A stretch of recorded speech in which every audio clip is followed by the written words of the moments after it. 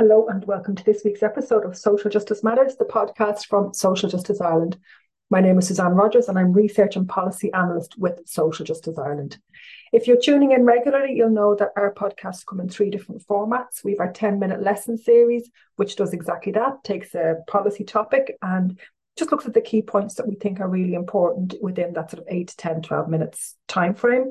We've our seminar series where we get the chance to listen back to presentations we've had at previous events. And then we've our interview series where we get to chat to policy experts again on a really wide range of topics. So this week, it's one of our interviews and I'm delighted to have been joined by Anne Mara, who's Education Manager, and JP O'Sullivan, who's Networks and Communication Manager with MECPATHS.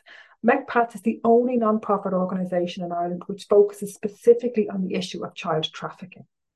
We chat about the issue of child trafficking in Ireland, how we currently understand it, and really how our understanding and language maybe needs to shift and what supports must be put in place. We hope you enjoy.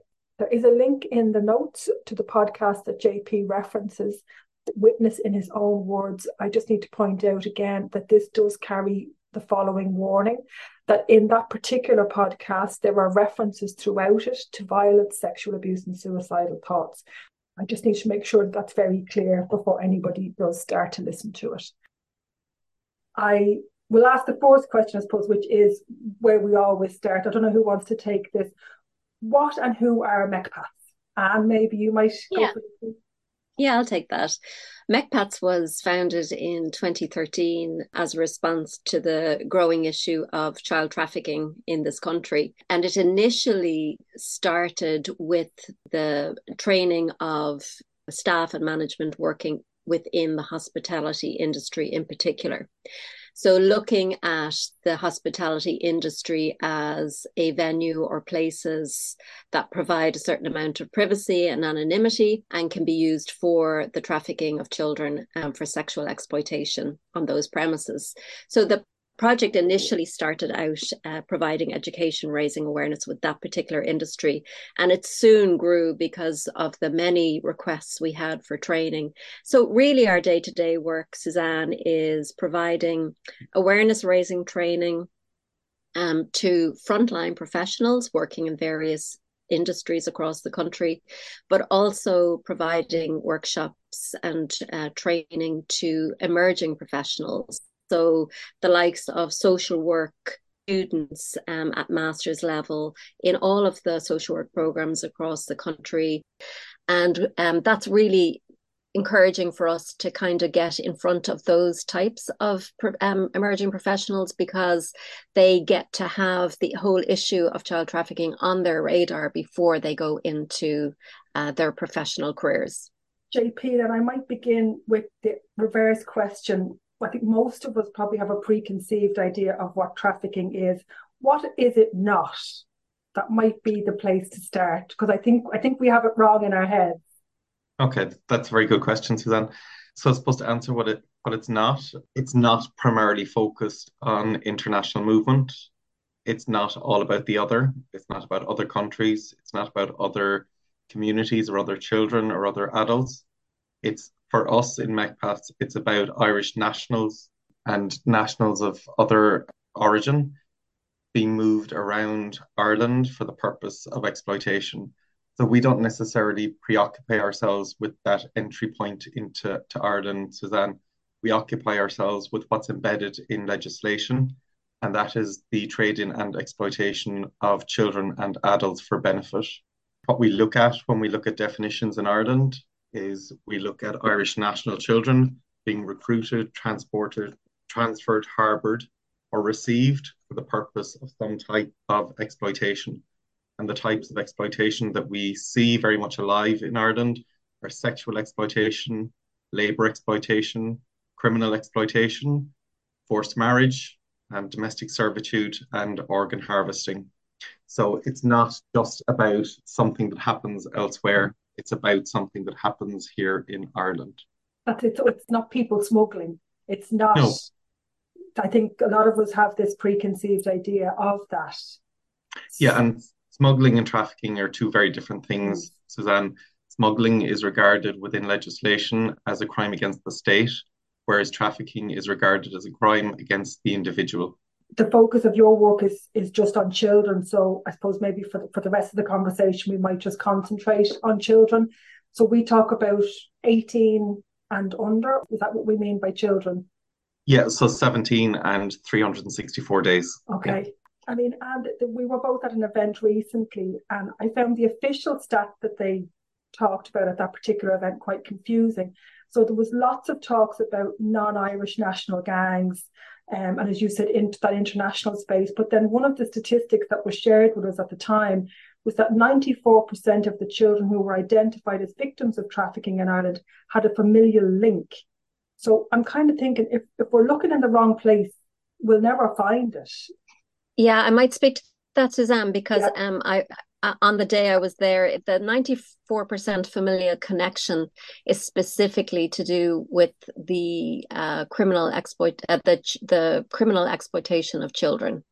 So when it comes to that particular cohort of child trafficking victims, we do see a very strong familial connection.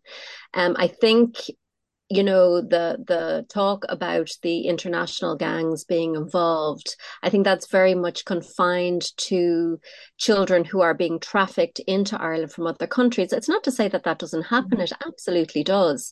But I suppose when we're focused on just the international aspect of child trafficking, we miss completely the potential victims of trafficking amongst Irish nationals and EU national children living in this country. So I think there is ambiguity, and there is sometimes a lot of confusion. And I think when you take a statistic and then you're confused about its application, that's where the confusion arises for people. Is there a gendered aspect to it? Because I suppose what you've highlighted there is the criminal versus maybe the sexual exploitation. So what are you seeing in that space? Well, in the higher income countries like Ireland, the majority of child victims that are trafficked for sexual exploitation are female. And that's a statistic that is echoed and reflected across global trends also. When it comes to the criminal exploitation of children, that is mostly males. So if we look at the trafficking statistics from the UK, every year the UK is identifying thousands of children who are victims of trafficking. The majority of those victims are British national children who have been trafficked for the purposes of criminal exploitation, and they are mostly male children. Okay. And I thought this is where the language really comes in. So if we're aware that we have young Irish boys involved in selling drugs, involved in intimidation, maybe I'll just take the drug space. That's something we don't think of as trafficking, really, isn't it? So we just think of that as young boys involved in organised crime. Absolutely, Suzanne, and we tend to use the language of offenders. Yeah. But we miss the victimhood piece. Like, I mean, to put into context, I suppose, when we're out there and we're training people and we're working with communities and organizations, and they're telling us that they're working with children as young as 6 who are involved in criminal worlds. I mean, personally, I don't think that any 6-year-old wakes up in the morning and decides that they're going to be involved in criminality. They've clearly been groomed for that purpose and brought into it through worlds of trafficking. We have worked with communities in North Inner City Dublin. We've worked in communities around Dublin. We've worked with communities all over the country. And this issue, this concern, this trafficking is not unique to Dublin City, not unique to the capital. What we're hearing in Dublin, we're hearing down in Kerry, we're hearing it in Cork, we're hearing it across in Galway and through Cavan. It's the same thing that's being replicated. It's the vulnerability of young people, of children, that's being identified by not just criminal gangs, but by individuals around communities. And that vulnerability is being exploited. And they are being trafficked. When we look at legislation, it is clearly trafficking. The challenge that we have, Suzanne, is around the use of language. And we're very, very focused on, I suppose, responding to the presenting behavior and not taking the time to look at what's underlying or what's caused or brought that young person into this world. We had opportunity during one of the lockdowns to be in conversation with a young professional who's working in happens to be in West Dublin with three young lads who were, at the time we were speaking to her, 17 years of age. And he was working with three young lads who, when they were 11 and 12 in their own community, were given a spliff to smoke by somebody they knew. And they took it and they smoked it. And that person came back and said, actually, you owe us money for that. And at 11 or 12 years of age, in already an economically challenged area, they didn't have the money to give. So they started working to pay off that debt. So 6 years later, they still each owed €15,000 for a spliff they smoked when they were 11. So that's how I suppose the criminal gangs, the individuals are bringing young people in.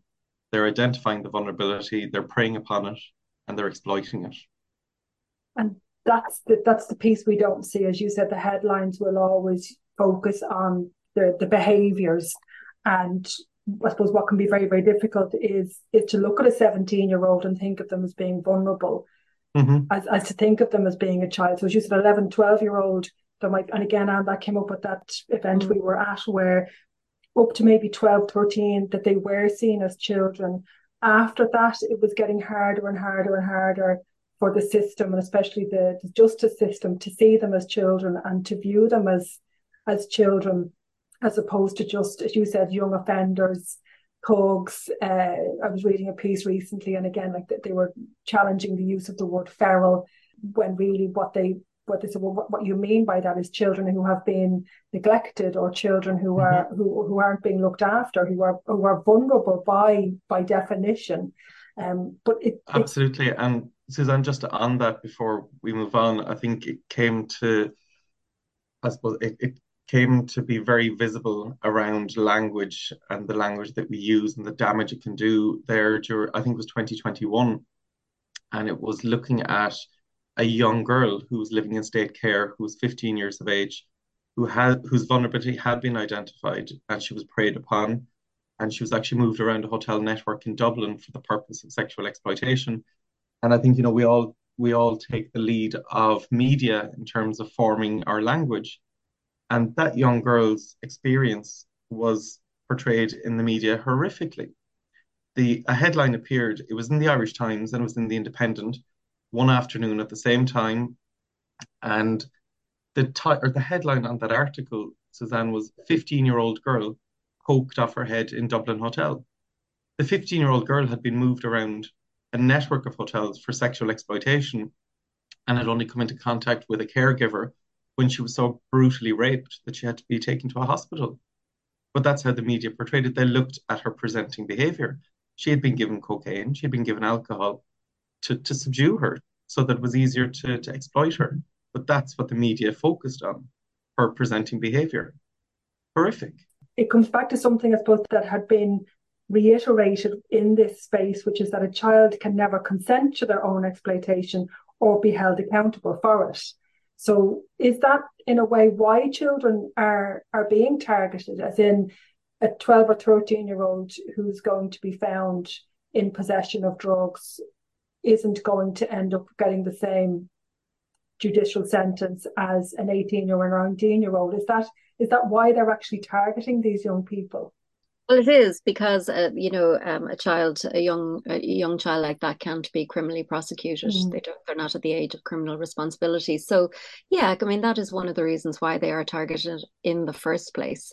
But I suppose just getting back to the importance of language and the reason why I suppose we do what we do in MECPATHS, it's all about shifting the lens and looking at these children through the lens of child trafficking, because the whole definition that we use, which comes from a definition that's been internationally recognized since the year 2000, it's commonly referred to as the Palermo Protocol, that states in very clear terms what the definition is. And just to repeat, it is the recruitment, transport, transfer, harbouring or receipt of a child for some type of exploitation. That particular definition has been incorporated into Irish domestic law.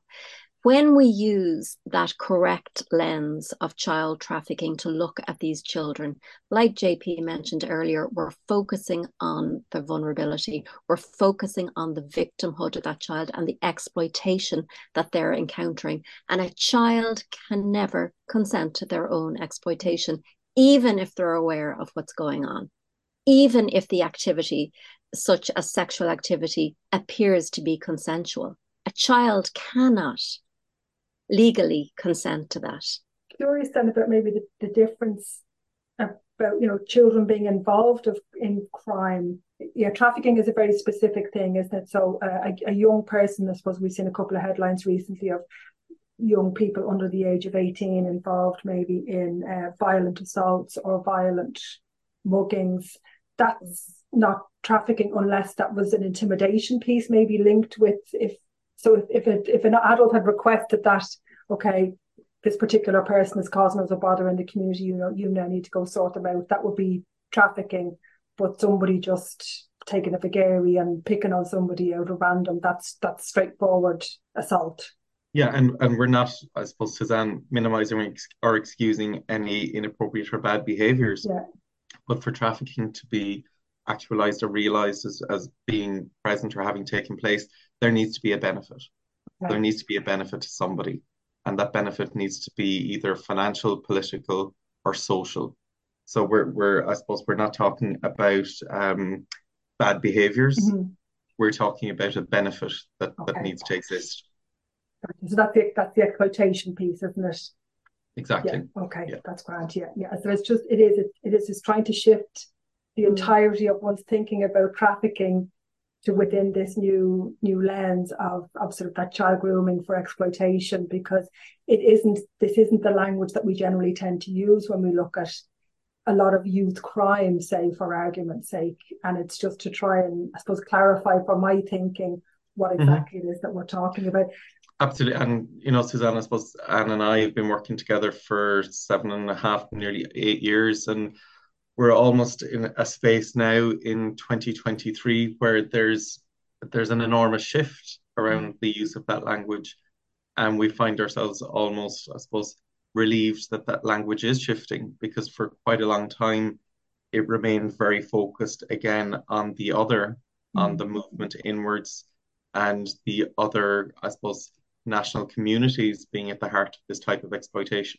So we're all moving together, I suppose, Suzanne, in terms of shifting the language and learning what the language really means, and most importantly, using the language when we talk about these children that are being exploited. Well, speaking of language that's difficult to get the head around, we have something called a national referral mechanism. So anybody want to explain, before I ask any questions, maybe, does anybody want to take us through what that is? So a national referral mechanism is the procedure put in place by states, and that it is used to, number one, identify victims of trafficking, and number two, to ensure that the victims of trafficking get the necessary supports. So Ireland has had a national referral mechanism in place for many, many years. It has been routinely criticised by external bodies and reports because the Gardaí are at the centre of that identification system. Now, the guards themselves would say that this is not ideal because it's hard for them they would rather a sterile corridor for the investigation procedures rather than the investigation and the identification. So there are frontline services and organizations who work with potential victims of trafficking, and they're much, much better placed to identify potential victims.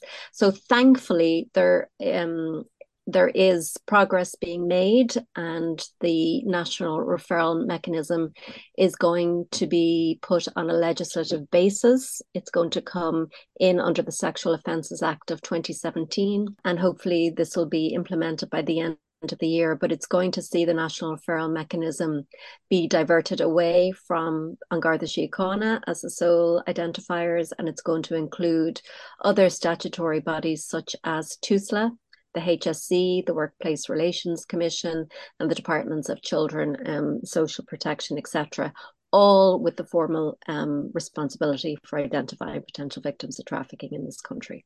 That's what I have, I suppose, in an IREC recommendation, all right, which is that the Commission emphasises the importance of a child-specific identification procedure within that new mechanism. So that'll be really, really important. I mean, what would you like to see? I mean, currently, if a child is, we'll take the criminal, the young person maybe who lives at home with family, is an Irish national and is identified as a victim of trafficking, has been groomed for crime.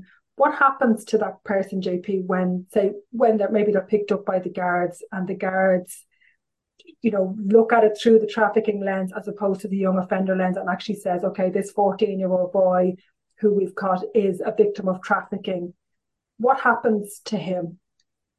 Okay, so ideally, I suppose, Suzanne, just to go back on, you mentioned IREC's recommendation for the child-centric or specific national referral mechanism.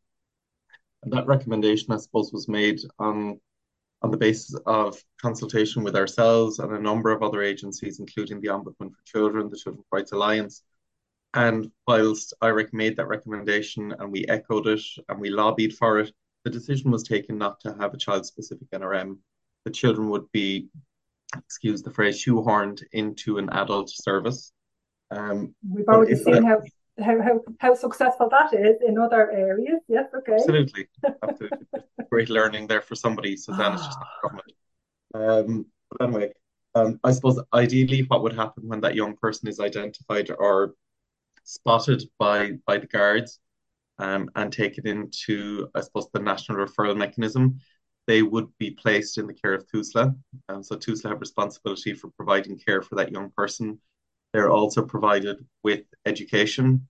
They're provided or supposed to be provided with counselling or psychosocial supports. And they're provided with legal aid as well. Now, when we, I suppose, look at that particular suite of services and look at the number of young people who've been fortunate enough to be able to avail of them over the past 3 years, we've only seen 5 children being entered into the national referral mechanism. I suppose, in a sense, the numbers that are being entered into the national referral mechanism are not reflective of the reality, but we lack the training and the frontline services to adequately identify the children to bring them into that. So the supports that are there are, I suppose, the most basic supports that we can offer to somebody. They're not specifically child-centric, but they do offer, I suppose, an escape of sorts for that child from the world of trafficking. That's what I'm really conscious about, is that child is being removed from what they see and what they feel as their supportive family structures and their communities. And that's a difficult space to be in. So the state is making a decision to say, well, actually, your family isn't the best place for you to be, because, as Anne was saying, like, if if a lot of it is familial connections with the gangs that are running this. So as you said, if the person who gives you the split to smoke at 11 or 12 is your uncle or your elder brother or your elder brother's pal, I mean, I'm just conscious that to come out of your community is very difficult for anybody. You know what I mean? To have to willingly remove yourself from everything you know is a huge ask. It is a huge ask, Suzanne, and I think it needs to involve a self-identification piece as well. It's all well and good for agencies like TUSLA or the guards to say, right, there's something not right here for you. We're taking you out. We're putting you into care. But there needs to be a piece of work done with the child to bring them along on the journey as well, to bring them to a point in time where they realize that actually that environment wasn't right. Yeah. I was being exploited, and that the road ahead is much better for me. But just transplanting the child is not the solution. No. That doesn't work with the underpinning trauma, the perceived victimhood, or the extent of the exploitation. I suppose a challenge for me, Suzanne, and it is just maybe for me, is that, we spoke at the beginning about the age of the child, and it's that young person up to the age of 17 and 364 days. But at times it feels like the state is holding these children until they age out and they fall into somebody else's remit of responsibility. And unfortunately, for those young people that are caught in worlds of criminality, yes, you may be a victim of exploitation and trafficking up to the age of 17 and 364 days. But the minute you step over that threshold, you become an adult, you become an offender, and you're picked up for that offence. So there's a lot of work that needs to be done, Suzanne, and it's the I suppose it's the lack of coordinated conversations that we struggle with. We talk about justice all the time, and we talk about Department of Justice, we talk about legislation, and we talk about statutory responsibilities. But really what needs to happen here when we talk about children is for our Minister or Department of Justice to sit down with the Department of Children and say, right, how can we work together to help those children who will fall into either of our remits at some stage during their young lives? And that doesn't happen. It's just a failing. Yeah, because that's what I think, like for that young person, I mean, a fish doesn't know it's swimming in the ocean. For that young person, this is normality. This is how their family operates. This is how their family creates an income. This is how they earn an income. I mean, there's a headline caught my eye on the Independent from Tuesday. Unexplained wealth in communities needs to be examined amid concern over 20 million cocaine seizure. So 2 cocaine seizures at a port. One local councillor is calling then for investigations into unexplained wealth of certain members of the community. So you can see how, like, there's a socioeconomic class aspect to this as well, isn't there? Really, like this is a way of making quick, easy money as a young person, which who doesn't want that? I mean, we all like nice things. Well, most of us like nice things. We like new things. We're being told that how we dress outwardly is how we're perceived by society. So again, it's a difficult to try and I'm kind of thinking, even if we move our language and we move how we view this to tackle the root causes, like the root causes of this is poverty and disadvantage. Or am I being, is that too broad a brushstroke? Somebody's making money out of poor, disadvantaged young people. I think that's exactly what it is, and I think that can sometimes be the common denominator, the economic deprivation, poverty, but there's a whole list of reasons as to why children become vulnerable or are exploited and trafficked, and that includes their exposure to the internet, unsupervised use on the internet. We know that that's an area that is just exploding in terms of online sexual exploitation of children. It's children who might be in state care at the time. I know that there was, or you might have seen the report, the piece of academic research scoping study that came out of UCD recently, and it looked into the issue of children who are currently in the care of the state, who are being targeted by groups of men for the purpose of sexual exploitation. So it's hard to, I think, generalize and say, well, poverty, economic deprivation is the root cause of everything. It certainly has a huge part to play, but it's by no means the whole picture. And we have a saying that, we repeat often, and that is anybody can be a victim of trafficking, and likewise, anybody can be a perpetrator or a trafficker. And so when we're looking at that, we see that all children are vulnerable to the crime of trafficking. We also consider, Suzanne, just that, I suppose, and it's not unique, it's something that every single individual has, is that, I suppose, innate need to be seen, to be identified. And I'm thinking of social media in particular. I heard an interview many years ago with one of the 3 founders of Facebook, and they were talking about, the structure of it and its, I suppose, its draw and its popularity. And they said that the like button on Facebook was introduced to get people hooked because everybody needs to be liked. And when you look at young children, especially if they're maybe isolated in some way, be it emotionally or financially, or any other way, if somebody spots them and somebody shows them attention and somebody brings them in and gives them what they need, of course they'll respond, of course they'll be brought in, and of course they'll do whatever they need to do to hold on to that. So that vulnerability is certainly being exploited here as well. There was one thing that JP, you had said at something else that you had done that I was watching, that the supports that are offered were linked with a willingness to engage with the prosecution system. Do I have that correct? So that's specifically, yes, you do. And I think it probably recently came up specifically in relation to the introduction of Fagan's Law. Yes. A piece of legislation that criminalises adults who've been proven to groom children for criminality.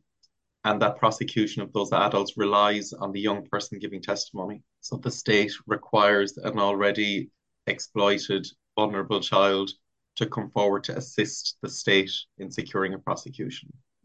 I think if we were to pick that apart and look at what we're actually doing to those children, it's horrific, absolutely horrific, to think that a child of 7, 8 years of age needs to assist the state to be able to prove that a crime has taken place.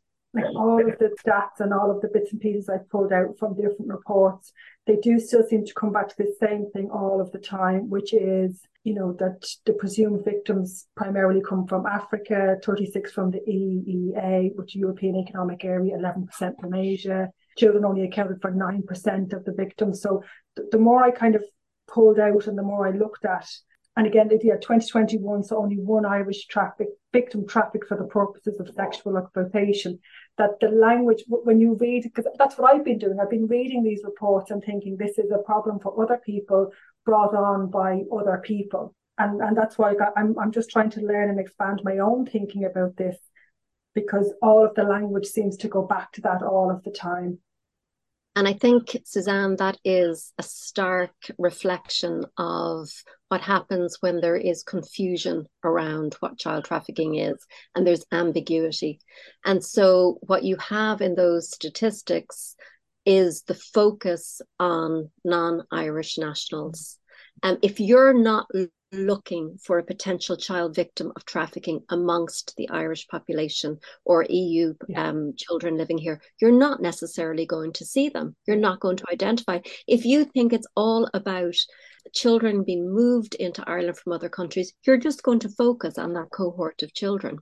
And that just brings up the other fact. And even if you do focus on that cohort of children, the amount of unaccompanied minors who have come to Ireland seeking international protection, who have gone missing from the care of the state, is horrific.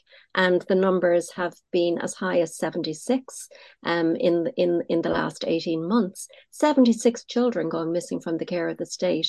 So it just shows you, even when we're looking, we have to look at the whole picture, but even if we're looking at just unaccompanied minors coming in or children being trafficked into this country, we're still not seeing the whole picture. I pulled out the Programme for Government from 2020, and in that it says, makes a commitment to enact legislation that encompasses both UN and EU measures and protocols to combat the smuggling and trafficking of migrants. And then the other thing, the only other way it comes up with trafficking is to adopt and implement a comprehensive strategy to combat trafficking of women and girls. So again, when I read that, that's telling me what I thought I already knew. Yeah, and look, Suzanne, we have this problem. I mean, unfortunately, we only have to look to a statement that Taoiseach made only a few weeks ago. He was on a trip to the US, and he was asked by the US media there what Ireland's response is to the human trafficking problem. And his response was that Ireland doesn't have a great issue with human trafficking because we're a small island and it makes it very difficult for the boats to get here with the people. Completely conflating it. Hasn't the understanding of trafficking, and he's our Taoiseach. So if we're looking at it from that aspect, you kind of think, even if people at the political level within our government who are supposed to know, who are supposed to be all over the legislation and if they don't have the understanding, what hopes then do the general public have of understanding this issue?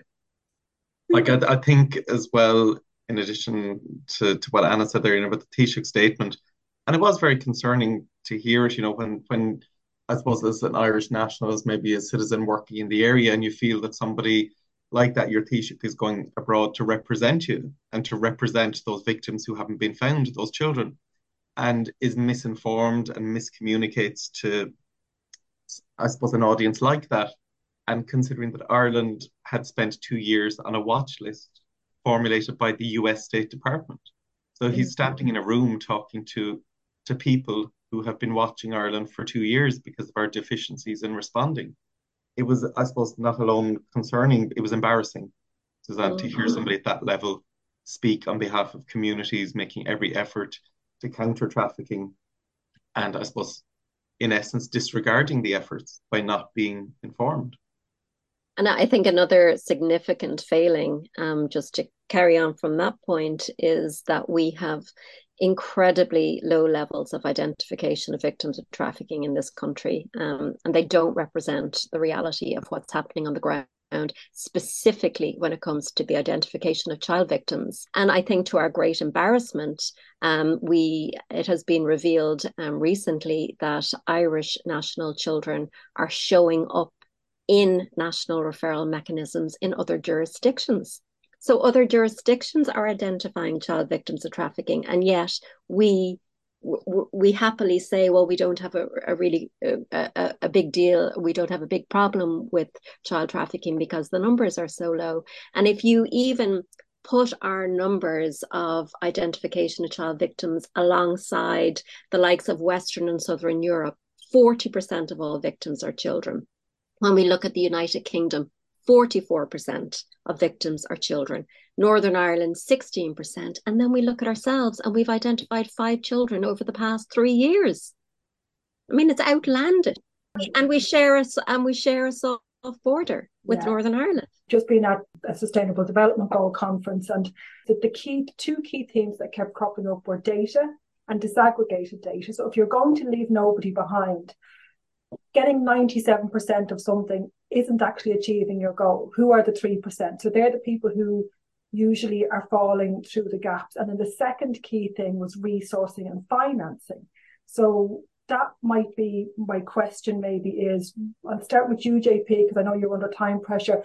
What needs to happen next? What would you like to see what happen next? Maybe to look at a wider picture, Suzanne. I think, people, maybe some of your listeners will be thinking, we need to put more resourcing into this area. We need to apply more funding to it. We need to have a look at budgets. I really don't think it starts with budgets. Then I don't think it starts with the money. I think it starts with an openness to conversation, an openness to accepting that there is a challenge out there. We certainly have the history in the state of scurrying past incidents that make us uncomfortable, skirting around conversations that rattle us a little bit. But let's keep in mind that we're talking about children. We've all been children, and we've all relied on somebody to keep us safe as children. For those children out there that don't have that person, I think we have a responsibility as adults in the state to step up and be that person, to have the uncomfortable conversation, be it with a friend, a colleague, or with our local government representative, and to call out what the challenge is. Children are being exploited in Ireland again, and it's time to have the conversation. So that's what I would like, so that in its most basic form, a conversation amongst our wider community, and recognition that there are children being exploited in Ireland today, as they were 20, 30, 40 years ago. But now is the time to actually do something about it. And what would you like to see happen? Following up from JP's point there, I would like to see a recognition of the language around the understanding around child trafficking, child sexual exploitation actually being incorporated into the likes of the Children's First guidelines. Because right now, child trafficking, child sexual exploitation are not seen as a form of child abuse, and they very much are. So if that was incorporated into that policy level, that legal framework, then it would, I think, make it mandatory for all mandated people, and then also general public, to be able to, firstly recognize it and then know how to report it. So I think we have to come from both levels, so that the overarching policy legal level, but also then to continue with the awareness raising at grassroots level. And I think, it's a little bit like the issue of, when I've heard many people make the same point about the similarity between the likes of child trafficking and human trafficking and domestic abuse. 20 years ago, people knew that domestic violence was taking place inside of homes, and people were turning a blind eye, and nobody really wanted to touch that and it's a little bit like, it took so many years for that conversation to come to the fore and for people to actually speak out about it and to be comfortable speaking about it and acknowledging that it exists. And I think it's the same with human trafficking and child trafficking. There has been a reluctance to speak about it, but I do think that, as JP said earlier, there is momentum, there is a shift, and it's something that we're very grateful to see. But this conversation needs to be had, and it needs to be opened up at all levels. If you're trying to help young people transition into adulthood and remove them from this, but I think that's the challenge, is that if this is all everybody does, being able to support these young people into moving into different worlds. Yeah, and I think, Suzanne, for young people, I suppose my mind is often shifted back to another podcast, and it was the podcast that was conducted with the youngest person ever to be put into witness protection in Ireland. And the podcast is called The Witness.